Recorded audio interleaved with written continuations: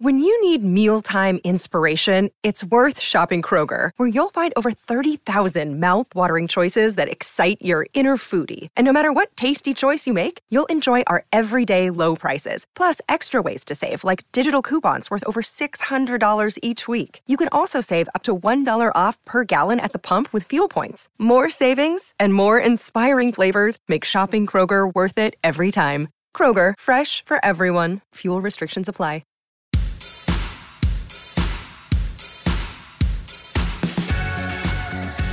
Manchester United begin a manic 8 days with progression to the Europa League final, Ole Gunnar Solskjaer's first as United manager, and a comeback victory at Aston Villa. With further protests against the Glazer ownership scheduled for Thursday night's rescheduled home game against Liverpool, there is plenty to talk about once again. Welcome back to the Manchester United Weekly Podcast, where we'll be talking a few different things. Mason Greenwood becomes United's greatest teenage scorer in Premier League history. Edinson Cavani hits a 5th goal off the bench of the season. Bruno Fernandes matches a Frank Lampard record and comes close to equalling Robin van Persie's one-season tally of 30 goals. In the middle of the show, you'll get your youth, loan and women's roundup as Casey Stoney's side wrap up their season by finishing 4th. The under-18s hit 8 against Middlesbrough, and the under-23s gear up for another game against Derby County. Jack, let's start with Villa. 10 times we've come from behind to win this season now, picking up a quite ridiculous 31 points from losing positions, and it is a league record. And I mean, we've said it so many times, we can't keep doing this, and yet we do. We keep doing it time and time again. What we can say is what the players and the coaching staff say as well, is that this isn't an ideal situation to be in. Nevertheless, it shows good character and good ability to respond to these situations when it does happen time and time again. Without a doubt, it's not something that I think we or the players and staff want to keep repeating. I'm sure there's been, numerous conversations within Carrington, within the squad, about how we can stop starting games so poorly. And to be fair, against Villa, actually, it was one of our better starts in away games, especially. Yeah. We did dominate the game, and Villa's goal really came from nothing. We could have been 1-2-0 up after 10-15 minutes. So this was a little different. I said, I can't remember after which game, but after a game not so long ago, that I'm just going to stop saying that we can't keep doing this, because I've been saying that all season and thought that the luck would... I don't even think it's luck, actually, but thought that the run would catch up to us eventually, and it doesn't show any signs of doing so. So maybe next season will be when that happens. But I'm just going to stop worrying about it for now. But yeah, I mean, you have to give credit to the team. It yet again showed a lot of calmness, I think, under pressure. And I think actually there was a lot of pressure on this game. Despite the fact that Leicester and Spurs both had poor results on Friday and Saturday, respectively, going into this game, I think we were under quite a lot of pressure. There is, I think, at half-time in the Villa game being 1-0 down, there was a not too unrealistic scenario that we would be dragged back into a fight for third and fourth, with Chelsea playing very, very well. West Ham was still to play after us. If West Ham had won their game, I think we would have only been 3 or 4 points above 4th place at that point. So the fight would have been very, very close at that point, and a very different story to what we're seeing now. So full credit to the team for staying calm and for coming out and putting in a very, very good second half performance. Yeah, I think what's also important is having lost to Roma, and we'll talk about that game a little bit later, but having lost to Roma, we were then faced with the scenario where, as you say, I think we actually started well. We started brightly, and we should have scored in that early period of domination. We had enough chances to do so, and then we go behind to a screamer from Traore, but also poor defending from a whole string of players. But we were in a scenario at half-time where we're looking at losing 2 games in a row, then knowing that we're going to have to rest players and put out a quite significantly weakened 11 against Leicester, potentially lose that. Then you're looking at 3, and then suddenly you're against Liverpool, who remain a very good team, and it's a derby and a crucial match. And you're thinking 4 losses in a row. This is a United team that hasn't really lost this season. 3 of our Premier League losses, there's been 4 in total, came in the first, I think, 5 or 6 games, to Palace, Spurs, and I forget the third one. And then Sheffield United recently, and there's been other defeats. There's been defeat to Leicester City in the FA Cup, to Manchester City in the League Cup semi-final. But as a United fan, I think this will translate to the playing staff as well. we've got into a situation where losing feels very strange. And so obviously the Roma game was in and of itself a defeat, but in the wider context of things didn't matter. We haven't had that gutting feeling of defeat except for Leicester and Sheffield United really in kind of 5 months. So then you're thinking 2 losses in a row, including an important game in the Premier League, that's going to have a mental impact. Yeah, I mean, we've lost 2 games in the Premier League since November the 1st against Arsenal.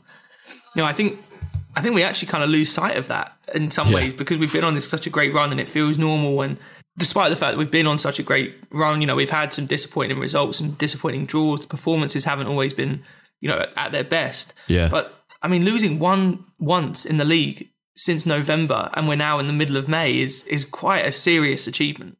Yeah, it is. I do want to talk about, because this week it's really felt like it's interesting because the first half of the season, you're looking at 2 players without a doubt who have carried United, and that would be Marcus Rashford and Bruno Fernandes, who consistently dragged United over the line in games where we were poor or were kind of centre to a good team performance. Both of them have faded slightly due to injury, fatigue, but also just out of form, and that's fine. Obviously, it's important as a team to have those substitutes to come in. I think if you look at this season, the arc of this season has been Bruno and Rashford were the key players for the first 4 or 5 months. When they fell out of form, it kind of fell upon Luke Shaw to be the side's main creator and also a defensive linchpin at the back. Now, the last 3 weeks, I guess since the win against Spurs, where Cavani had the air of a man who felt very aggrieved by the first half and just dominated the second half, which was incredibly satisfying. Since then, it's been Cavani, El Matador, and Mason Greenwood, the apprentice, the kid who have stepped up. And I think that's kind of been my feeling of the last 2 weeks, is those two are at the centre of, or should be at the centre of discussion about United. And they've been fantastic to watch. The contrast in their styles is massive, but you do get the sense that Greenwood is learning off Cavani, and you see it with some of his runs and some of his attacking actions. But Cavani is just, I think everyone's just in love with him, aren't they? They are, and rightly so, to be honest. The person I'd add to that group with Cavani and Greenwood would also be Paul Pogba as well. I think he's been, massively, massively influential in the last few months.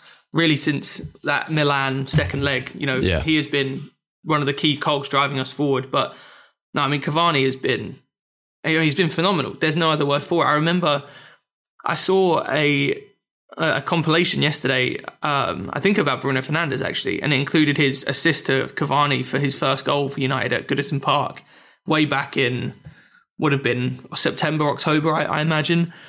And I remember thinking then, and when he'd come on a few times in games, not been given a huge amount of chances, and I think we were all a little bit worried that this could be another sort of Falcao situation, a striker that we all love and want to succeed, but it doesn't quite work out. And then to think what we thought about that signing then, and I think most of us thought that it was a bit of a panic signing and probably wouldn't contribute that much to the team this season, to now think where we are today on May 10th as we're recording this, that he is arguably, alongside Fernandes and Maguire, probably maybe our most important player at the moment. We look a completely different side when he's on the pitch. Yeah. And I mean, the movement that he produces week in, week out is unbelievable. I think his goal against Villa was a perfect summation of Edinson Cavani as a striker. Yeah. He's not actually, I don't think, the best finisher you'll see.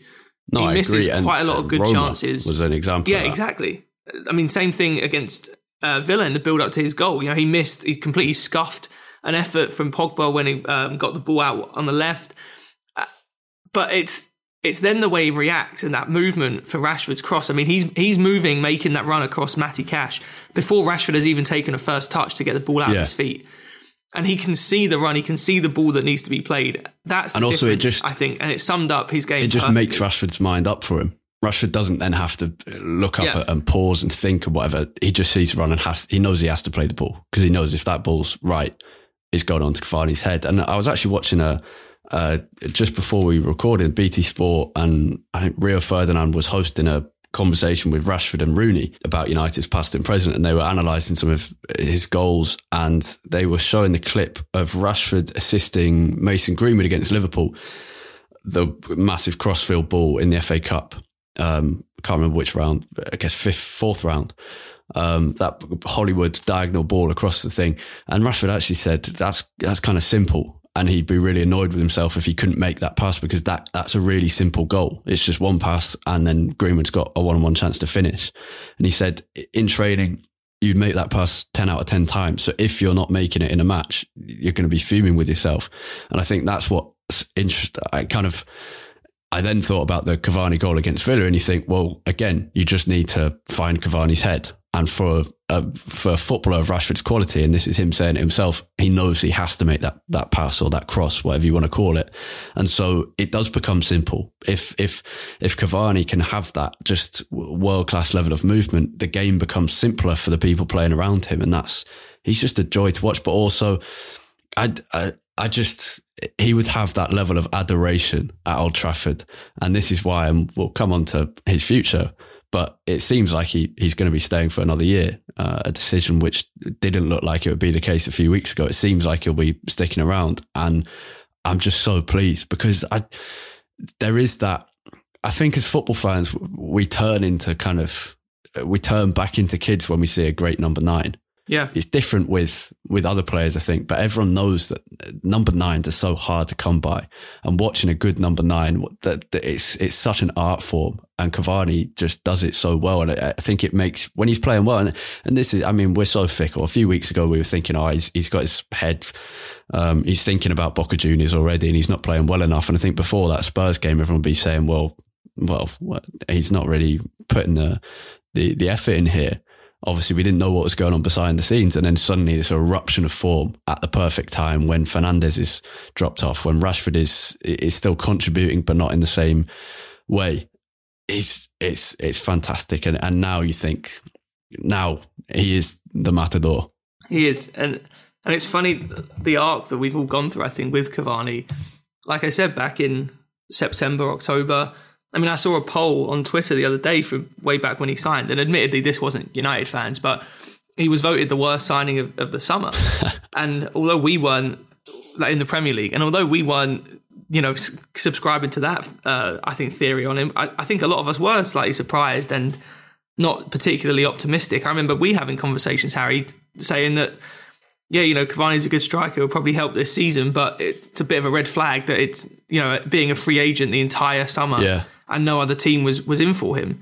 And it's funny how that arc has moved since then. I think the first couple of months, I was certainly worried, and I think a lot of United fans were worried that this was going to turn into another signing that looked great on paper, and it's a player we all wanted to succeed, but wasn't actually going to come off.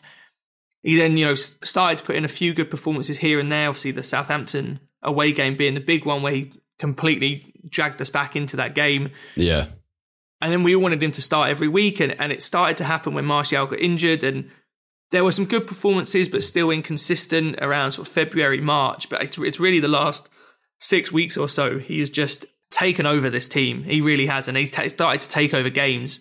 And I think there's something so glorious about watching a number 9 with the movement that Cavani has, because, like you said, he forced Rashford to put it there, really, in that situation against Villa. And it's happened numerous times this season. It was the same, his goal against Southampton, the winning goal, reminded me of it as well, because you could see him making that run across the defender.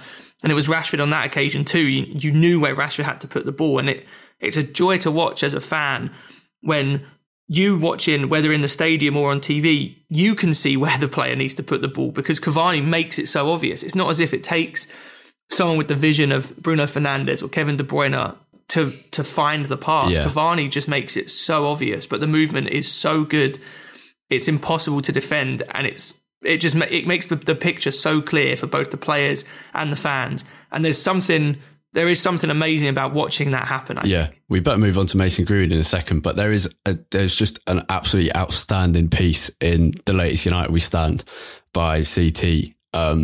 It's the front page of the magazine, and it's 100% worth buying this issue just for it. And I don't want to nick too much of it because it's so good and you need to go and read it. But it just talks about Cavani just being this just incredible man, and how there's this manliness to him without managing to creep into the usual toxic masculine bullshit.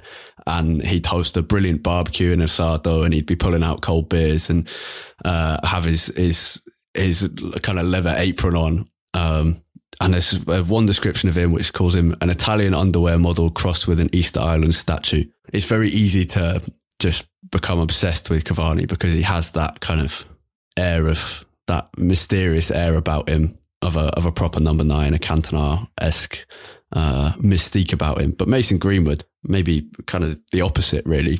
The teenager who is, I mean, if you think about his season, started off under a massive pressure for what was undoubtedly a mistake on England duty, but was basically thrown under the bus by Gareth Southgate, who didn't really protect him and Phil Foden enough, in my opinion. Solskjaer did his best, but couldn't comment on it for a while, even though I think, it could have done more on that front. But they've since protected him fantastically. He also had the personal loss of a friend, a ex-Manchester City academy player who passed away, and then had not the most amazing form in the United team that wasn't playing very well, but has since started to, I think it's 11 goals for the season now for Mason, and that's another very good return. And this is 2 full seasons in the United team, 2 very solid returns.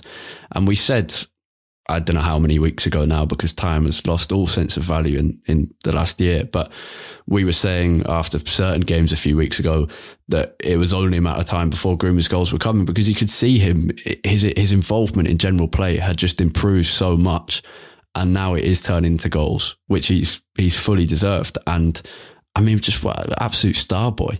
The greatest teenage goal scorer in United's Premier League history. That's some achievement. I remember exactly when that discussion was, that we were saying that Greenwood's performances were good and the goals would come. It was just before the defeat to Leicester in the FA Cup, because he did end up scoring in that game.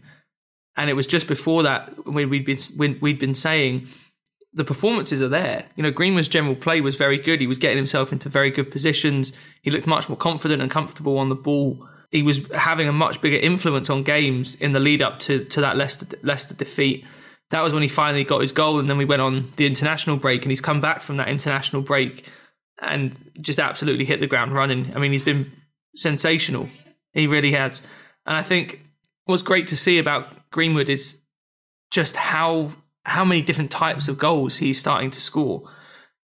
Every week there's something different from him, whether it's been a bit more of a classic number 9 and being a bit more of a poacher, or this classic low backlift shot that he's completely mastered now. I mean, that is his trademark already. I think we love players that have trademarks in their play. For me, with Rooney, it was always cutting in from the left and looking like he's going to shape it to the far post and dragging it back to the near post. He scored so many goals like that, catching keepers out. Whether it was Van Persie and the silky way that he struck the ball and his sort of finesse in the way that he played. For Greenwood, it is already this ability to just shoot ridiculously early in a lot of cases. I mean, the Aston Villa goal wasn't as early as some of the other shots that he's taken, but even then he was off balance. Most strikers would have taken another touch and allowed the defender to get back tight to him. But as soon as he gets half a yard of space, he wants to take on a shot. Yeah. And it's just it's a wonderful, wonderful trait to have, because it not only catches goalkeepers by surprise, and so therefore it means their positioning isn't great, just like Emi Martinez for his goal against Villa, but it also means they're much more likely to spill the ball. And it almost happened in the first half that one of Greenwood's shots, really from an angle where I don't think many players would have shot, he was running down the side of the defence, but Martinez parried it, it hits Konsa and almost went in for a goal, and Pogba was almost there for the rebound. Yeah. It's those kind of moments that Greenwood's willingness to shoot creates. I mean, he's just fun to watch, isn't he? And really, when we think about what football is, why we love it, we want to have fun. We want to be entertained and enjoy watching it. And there are few players that are more fun to watch for me than Mason Greenwood. Yeah, and he celebrates with the air of a kid who just has always lived United and is loving scoring goals. And that's exactly, it's not exclusive to academy graduates, but there is celebrations go up a notch when it's a kind of a lifelong United supporter scoring the goals, whether it's Odin Igalo coming and joining at 31 or Mason Greenwood coming through at 17, 18, 19. It's still the same. But I think that ability to shoot early, as far as I am aware, is just from playing up age groups throughout his career or throughout his youth career. Someone who knew the family told me that his dad used to take him to cages in Moss Side just so he'd get kicked the shit out of, which means you just have to shoot earlier.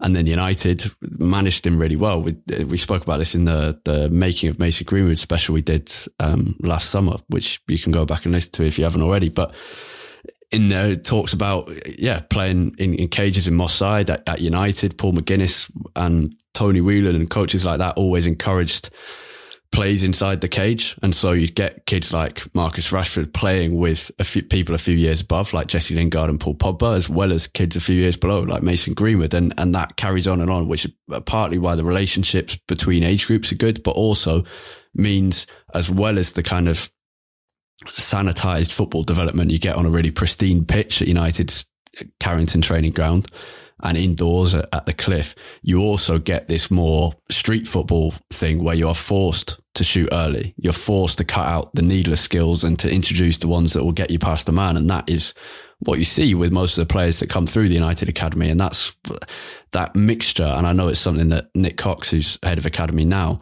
and has been for a couple of years, also thinks about, and Nicky Butt, who's now left. But the philosophy at United is making sure you've got that mix of sanitized youth football, but also still those elements of street football. And I think Greenwood is testament to the benefits of that, in that trademark early finish, as you've explained. The benefits of it is fantastic. And just to wrap up on our two strikers who are in form, Cavani coming to Mason Greenwood support in Italy against Roma just filled me with joy. And it made me think, because Greenwood's just a little bit younger than me, or in fact, just over a year younger than me.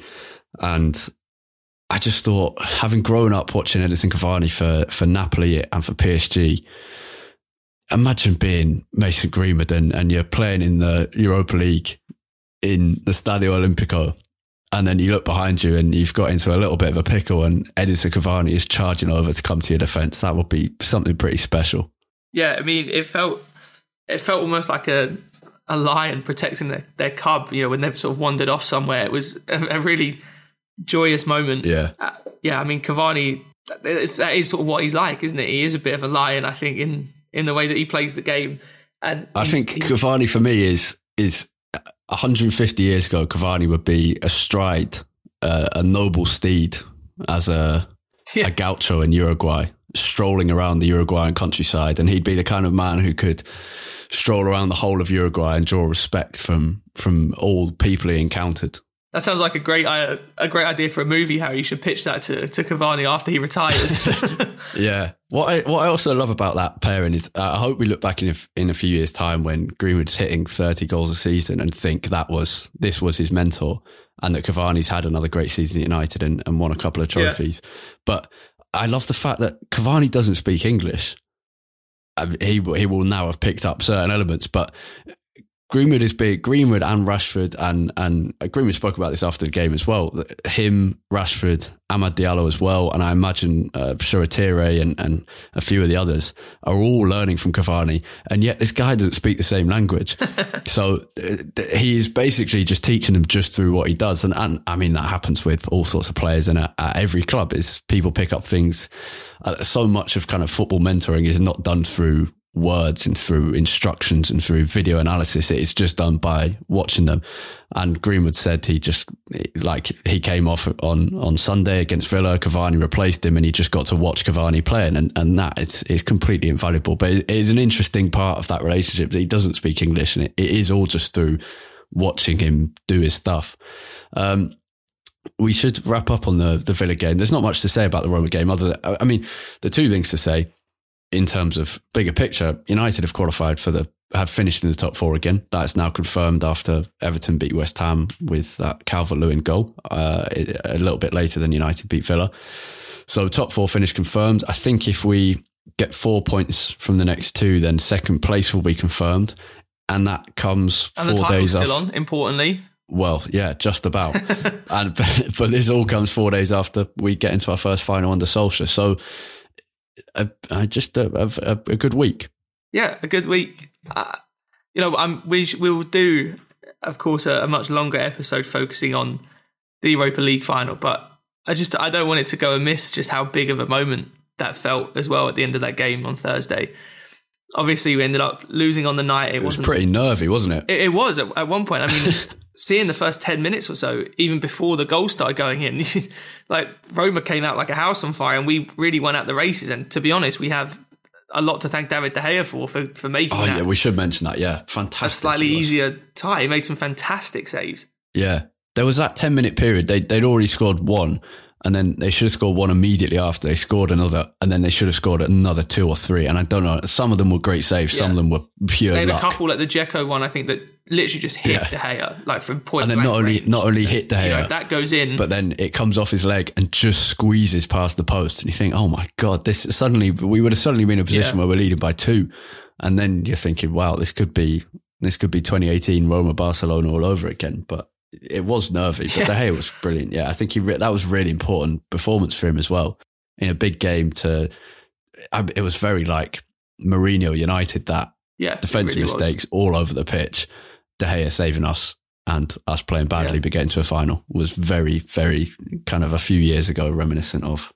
And it's just wonderful to know that we're in our first final under Solskjaer as well. You know, like I said, we'll do a bigger episode looking ahead to that after the Premier League season is done, but just what a brilliant feeling that is. And I think I came away from the Villa game as well, just feeling like, despite the fact we're far from a perfect team, but it's so nice to watch United and be so confident that we're watching a team heading in the right direction. And almost every game now, some of the football that we play going forward is unbelievably good. I mean, some of the patterns of play that we have, especially down the left-hand side with Shaw, Pogba, Fernandes and Cavani getting involved, some of the interplay we have is so good. We move the ball so quickly when we're playing well.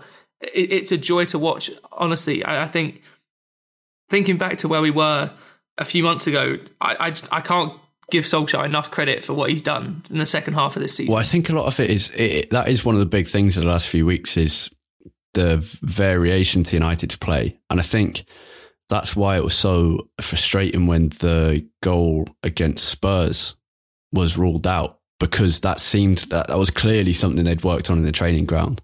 And then we saw it replicated. I can't remember which goal, but we saw it then replicated again. Maybe it was the Bruno Fernandes opener against Roma. It might have been.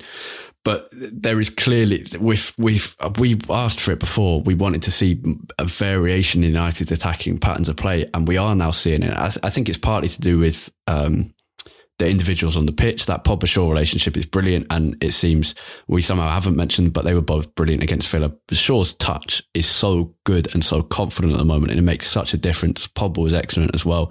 But I think it's partly to do with the individuals, like Pogba coming back and having an excellent spell of form, as well as Cavani becoming the main striker, and that provides so much else. Because before, and I don't think it's a bad thing to do this, but before we were kind of quite reliant on that diagonal ball from the left to the right winger or to the left winger to the striker to then run on. And if there wasn't space, then we really found it hard.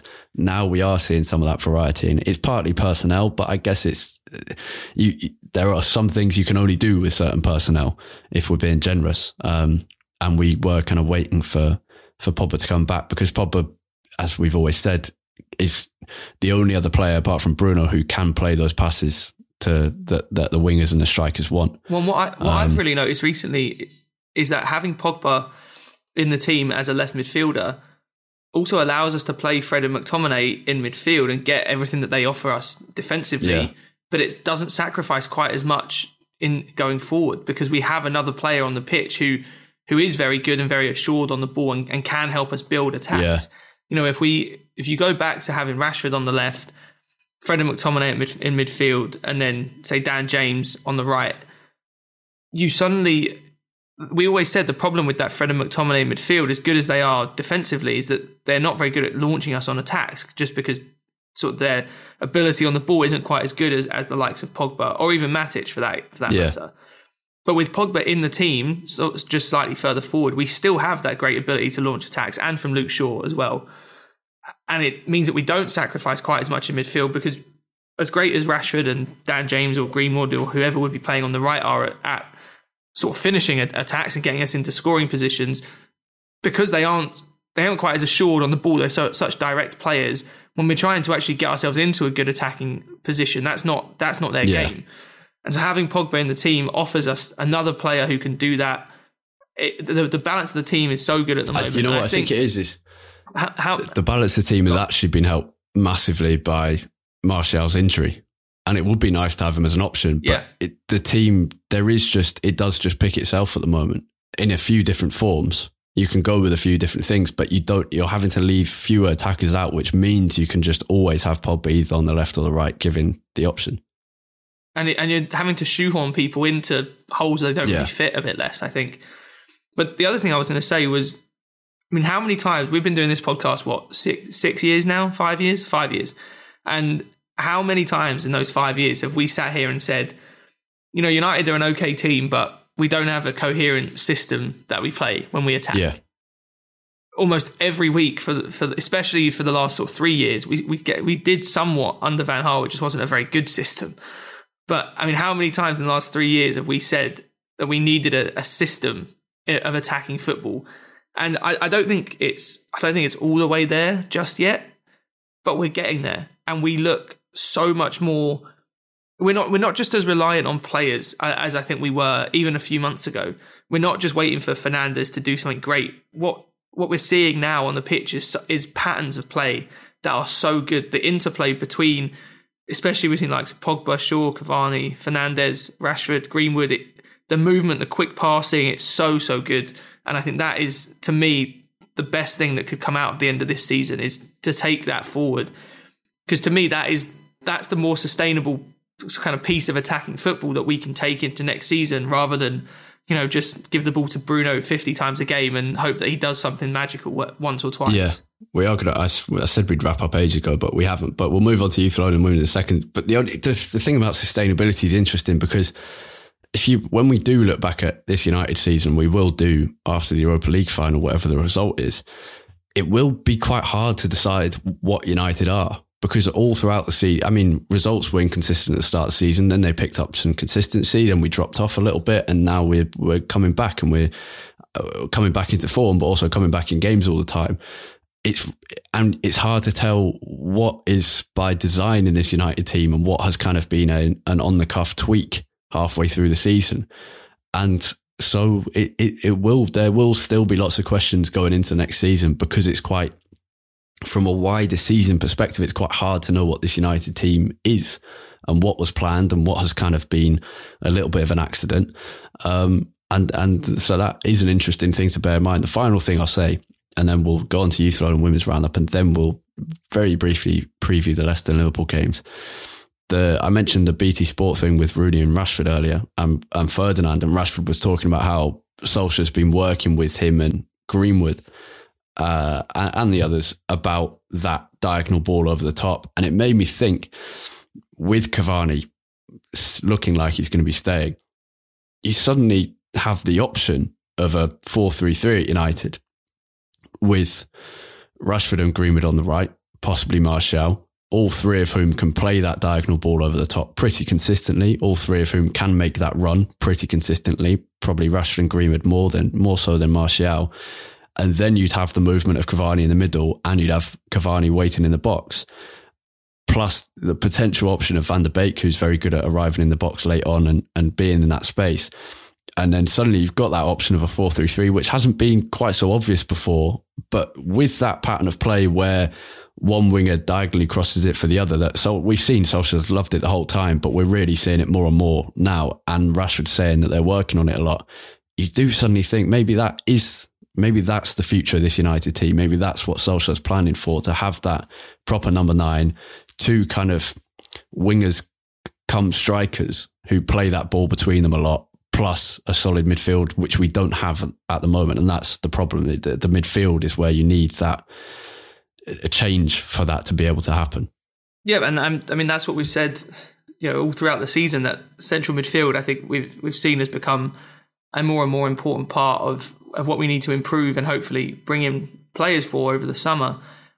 Now, I think that is, I said how good the balance of the team feels at the moment, and it does, but I think that the midfield is the one area where the balance could still be I think, quite significantly improved, because as good as Fred and McTominay are, and they are a very good partnership, they work very, very well together, they are very clearly limited in what they can do going forward. And that isn't necessarily an issue when we have such great players around them at the moment. But, again, we're a couple of injuries away from Fred and McTominay being the midfield partnership that is not only needed to sort of get about as much as they can and be combative and win us the ball, but also be the midfield pairing who are responsible for putting us into good attacking positions, which they're not quite as good at. So, it's all a work in progress the whole season. And so I think we're at a point where we have the most settled lineup we've probably had all year, and maybe for 2 or 3 years before that.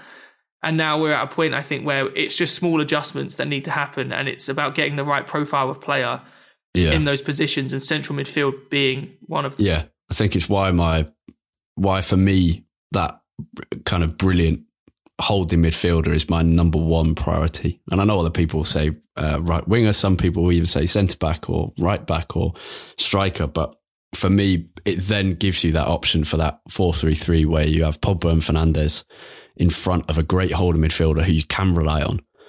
And then you have that brilliant front line of Rashford, Cavani, Greenwood, with Greenwood to come in the middle and Martial to come in for Cavani when necessary, because he obviously won't be playing every game and perhaps not even every week next season. But we'll talk about this more at a later point in the season. Let's go to Youth Loan and Women's Roundup, and then we're going to look ahead to Leicester and Liverpool very quickly. The under-18s finished their Premier League season in fantastic fashion this weekend, hitting 8 past Middlesbrough. Charlie McNeil and Dylan Hugerwerth both scored hat-tricks, while the other goals came from Spaniard Alejandro Garnacho and midfielder Zidane Iqbal. The under-23s played Derby last Monday, winning 6-2, and they host the Rams again tonight. We're recording Monday afternoon for reference, so we'll see what the result is of that as they wrap up their season too. A good season for the under-23s, a mixed one I'd say. A lot of high-scoring games and an entertaining team certainly. A few obvious weaknesses that we might talk more in our season review in the next few weeks. In loan news, Ethan Laird's season didn't end in perfect fashion. Subbed off due to injury as MK Dons finished 13th in League One. His manager spoke highly of him afterwards though, as he always has done in his spell there since January. I think United will be looking to loan Ethan Laird to a championship side for next season. James Garner's time at Nottingham Forest ended with a bang, the midfielder rifling one home after 17 minutes, but Forest did lose 2-1 to Preston and so finished 17th in the championship, but a fantastic spell at Forest for Garner. Facundo Pellistri returned to action for Deportivo Alaves, first time he's played in a few weeks because of injury. He played 23 minutes in a 2-2 draw with Levante. Andreas Pereira was sent off late on for Lazio in a 2-0 defeat to Fiorentina in Serie A. He only came on in the 63rd minute, so that was disappointing. Ella Toone and Jackie Grunen scored for United Women in the 6th and 89th minute respectively, as United missed out on a top 3 finish despite beating Everton this weekend. That means they also miss out on Champions League qualification, even if Chelsea, who won the WSL, even if Chelsea win the Champions League, which they are in the final of.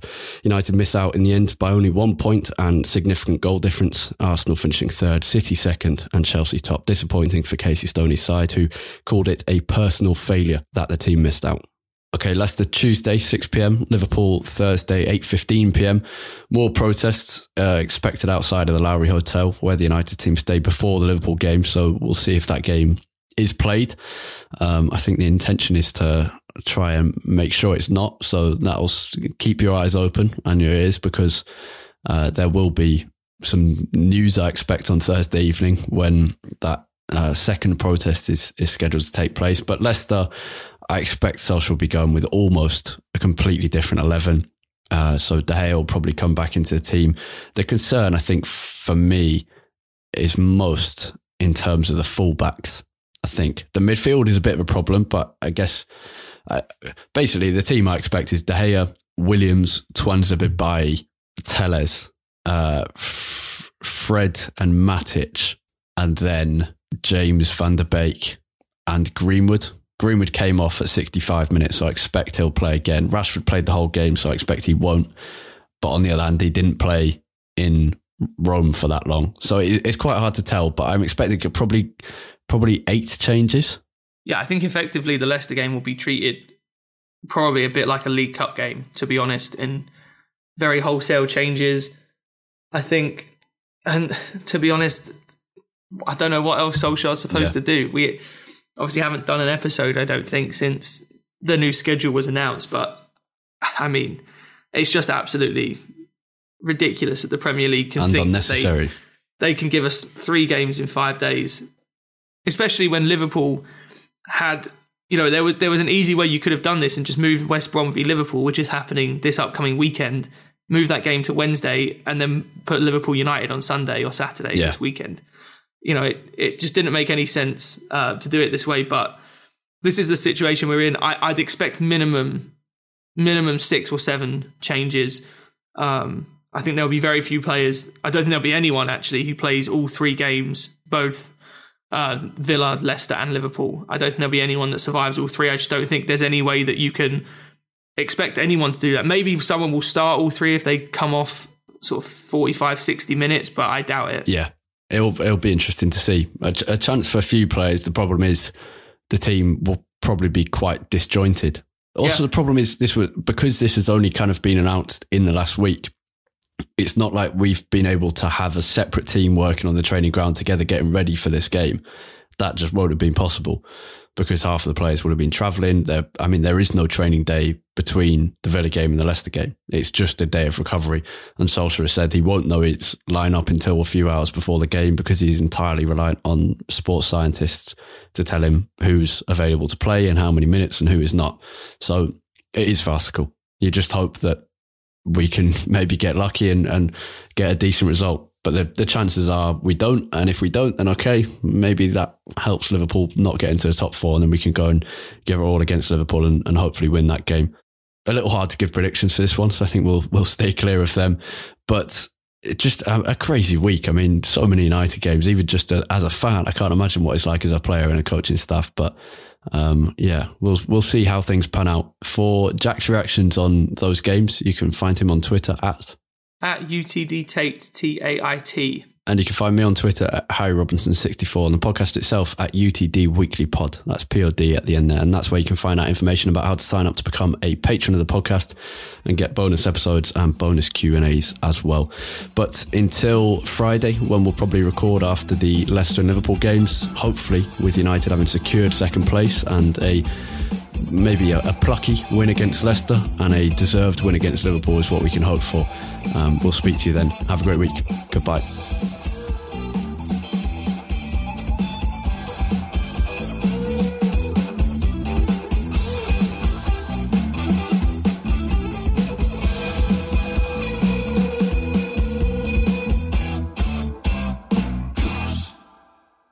Sports Social Podcast Network.